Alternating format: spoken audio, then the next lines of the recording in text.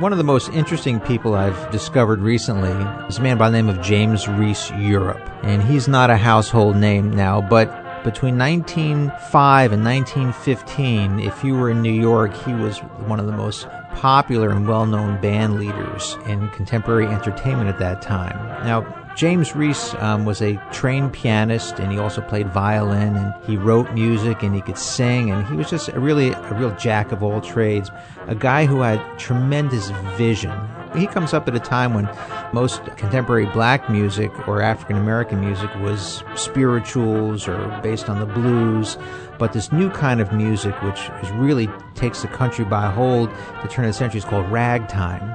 He eventually forms a ragtime dance ensemble, and his music was very, very popular. Unfortunately, we have no recordings of his group until about 1913, and then some recordings shortly made before he passed in 1919. So his music's not jazz, it's what I call pre-jazz, but it has all the earmarks of what we call African American music. It has the high degree of syncopation, a little tinge of the blues, but his music in a lot of ways was a little more European in the way it was presented.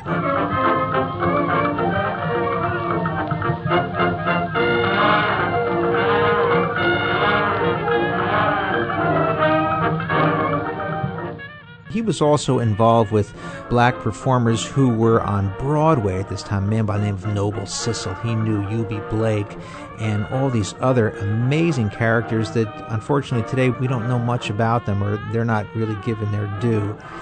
But James Reese Europe had this wonderful group, and through playing society parties, he was able to meet a young dance couple by the name of Vernon and Irene Castle. And Vernon and Irene are really responsible for a type of dance that we call today ballroom dancing. You have to remember, in the 19th century, when people danced, they were not allowed to touch. There was no suggestive movements, and it was just kind of this herky-jerky kind of dance that really had no sexual overtones. But this young couple, they're very attractive, and they're developing these new dance steps, the foxtrot, the turkey trot, all these kinds of dances. And they happen to meet James Reese Europe. He's performing at an event, and they strike up a conversation. One thing leads to another, and they choose James Reese to be their musical director.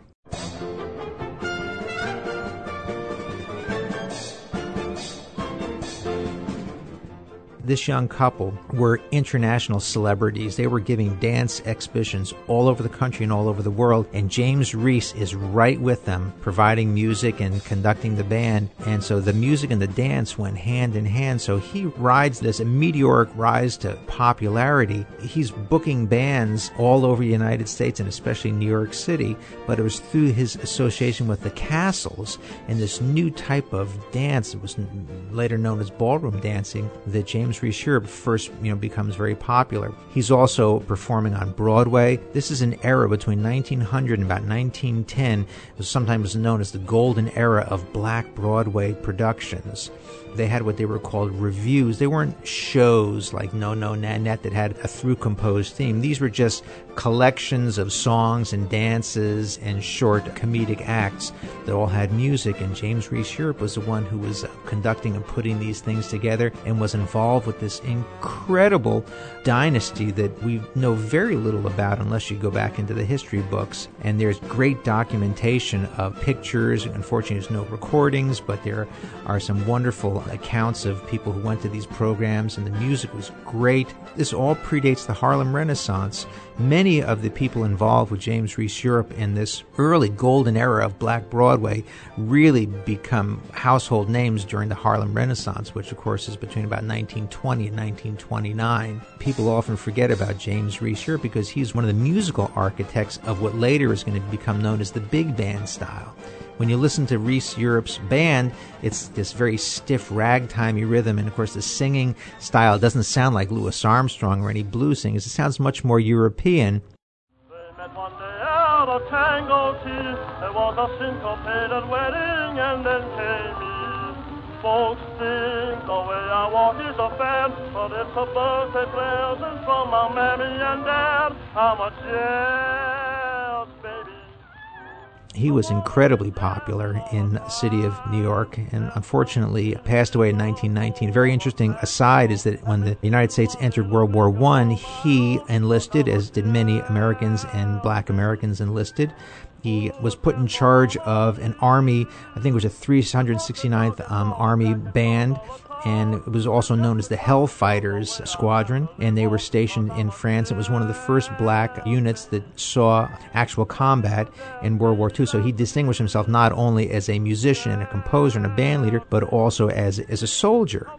And of course, when he came back in 1918, he came back to a hero's welcome, and they set up a tour, and they were performing all over the country. By this time, the Castles, Vernon was killed in a flying accident in World War I, but Irene was still doing dance exhibitions, and he still had a musical relationship with her.